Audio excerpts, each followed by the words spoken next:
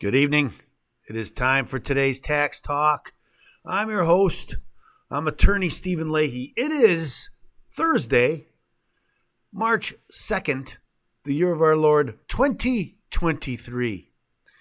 And I found a really interesting article that we're going to talk about today in the Treasure, and I don't want to give too much up, but you'll have to join us to find out. Won't you join us?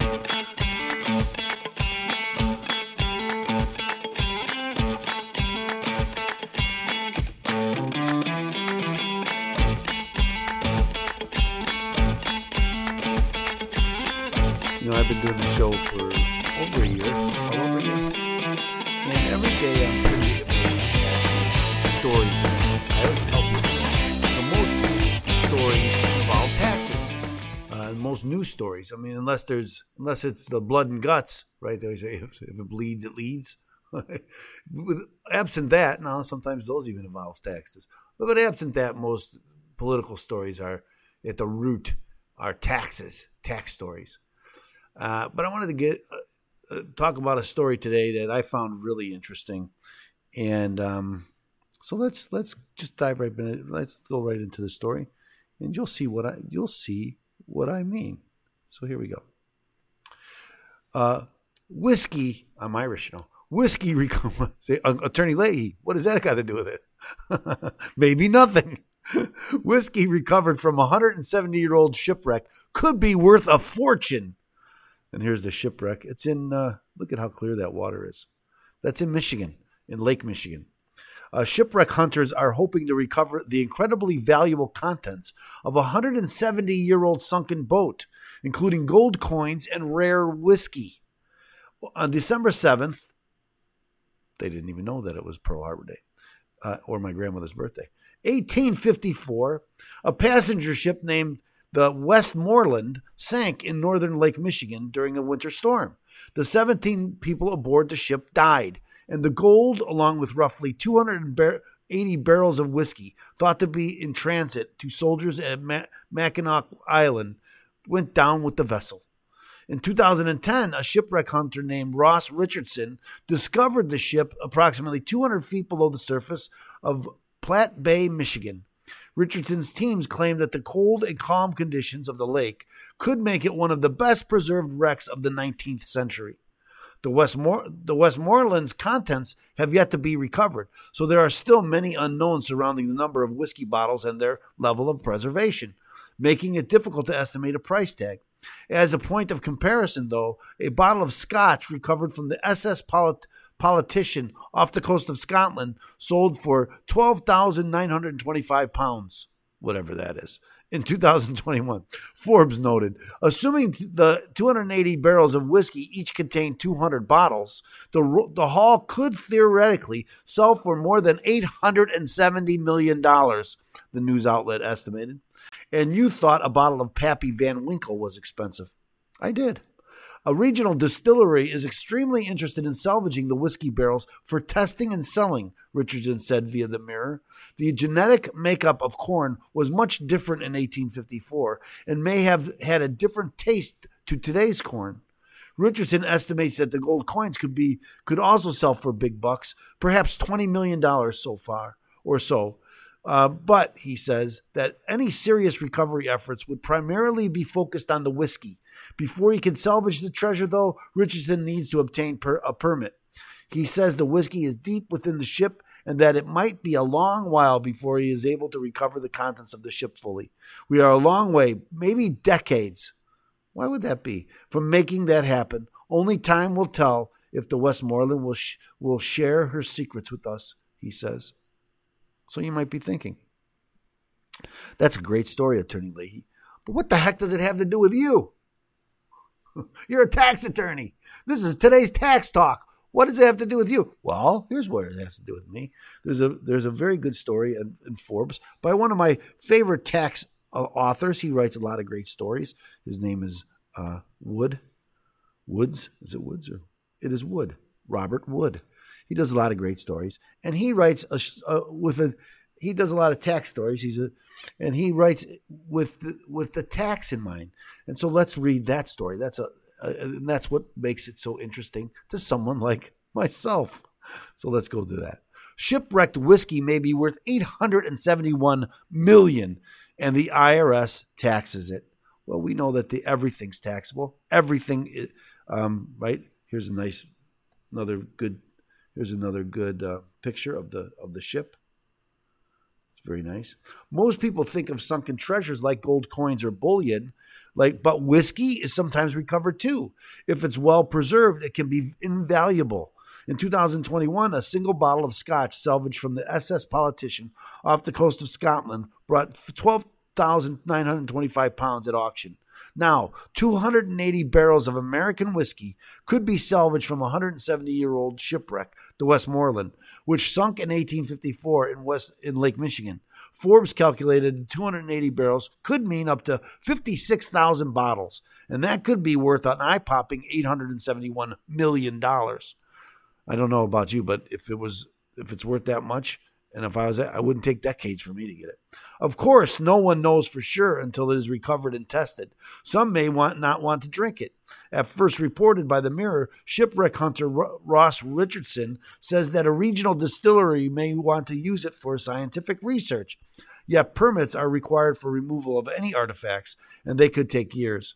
But once the haul is up, do they really have to worry about looking over their shoulders for the IRS?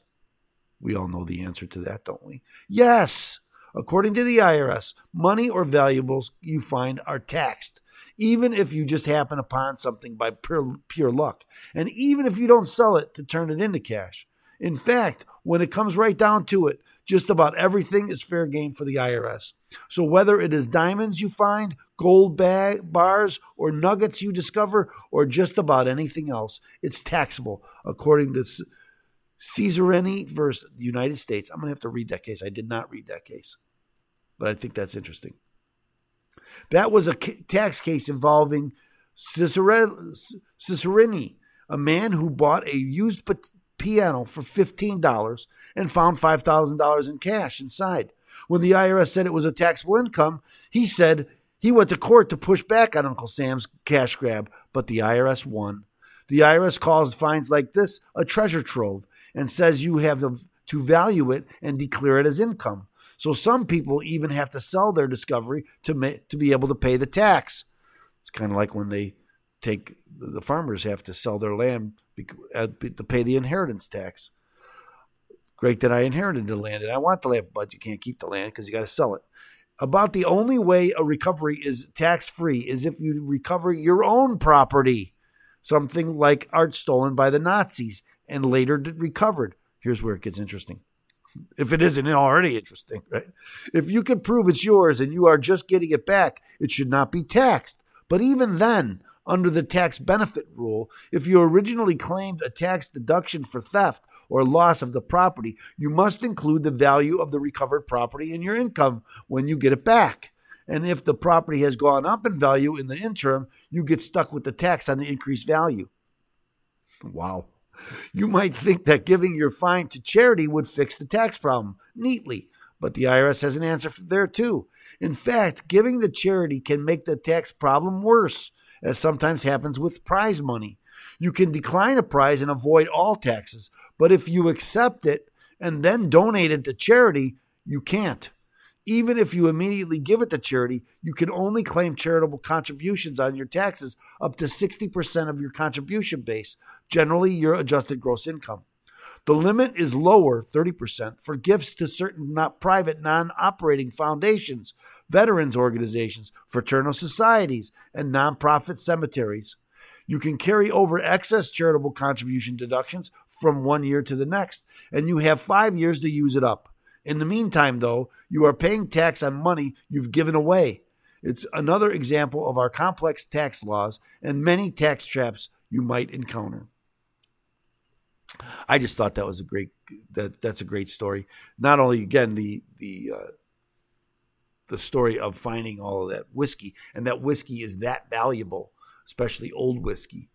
And again, it's in Lake Michigan, so we have the tie there because I'm here in Chicago, and it's interesting. But then again, the tax consequences.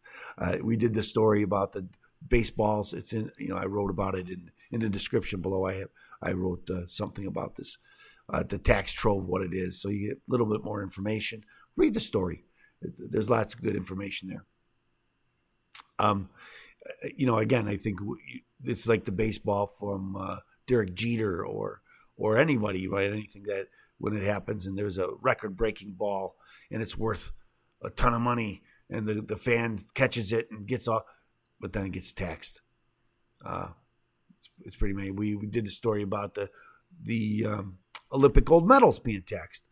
I know I think Congress tried to change that, but I think as we sit here today, they're still taxed. Maybe I did a story about them changing it. I don't know. But anyway, the IRS taxes everything.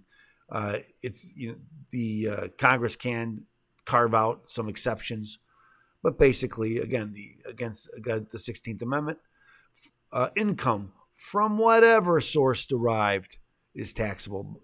That's why the 16th Amendment is so darn powerful, and maybe should have been considered a little bit longer than it was.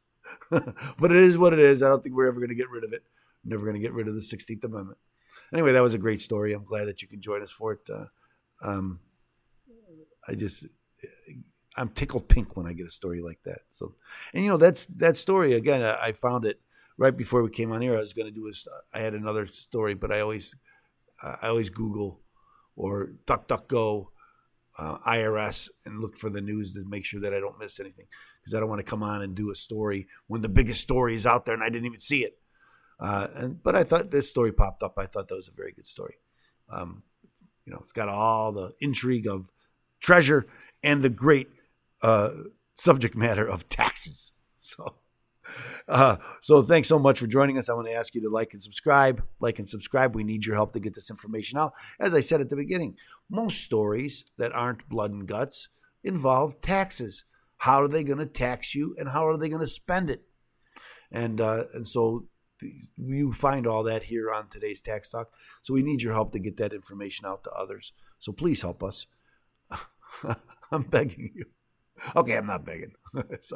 But also, if you have an IRS problem and you owe the IRS money, or if you have unfiled tax returns and you don't know what to do, get a copy of my book, Deal with Your IRS Problem Today. Go to freeirsbook.com.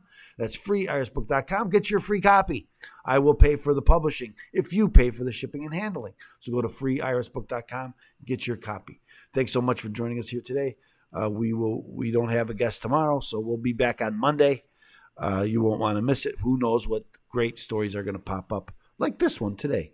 So thanks so much for joining us. I don't know my story is up. Anyway, thanks so much for joining us, and we'll see you next Monday here on today's Tax Talk. You won't want to miss it. As always, God bless you, and today we are out.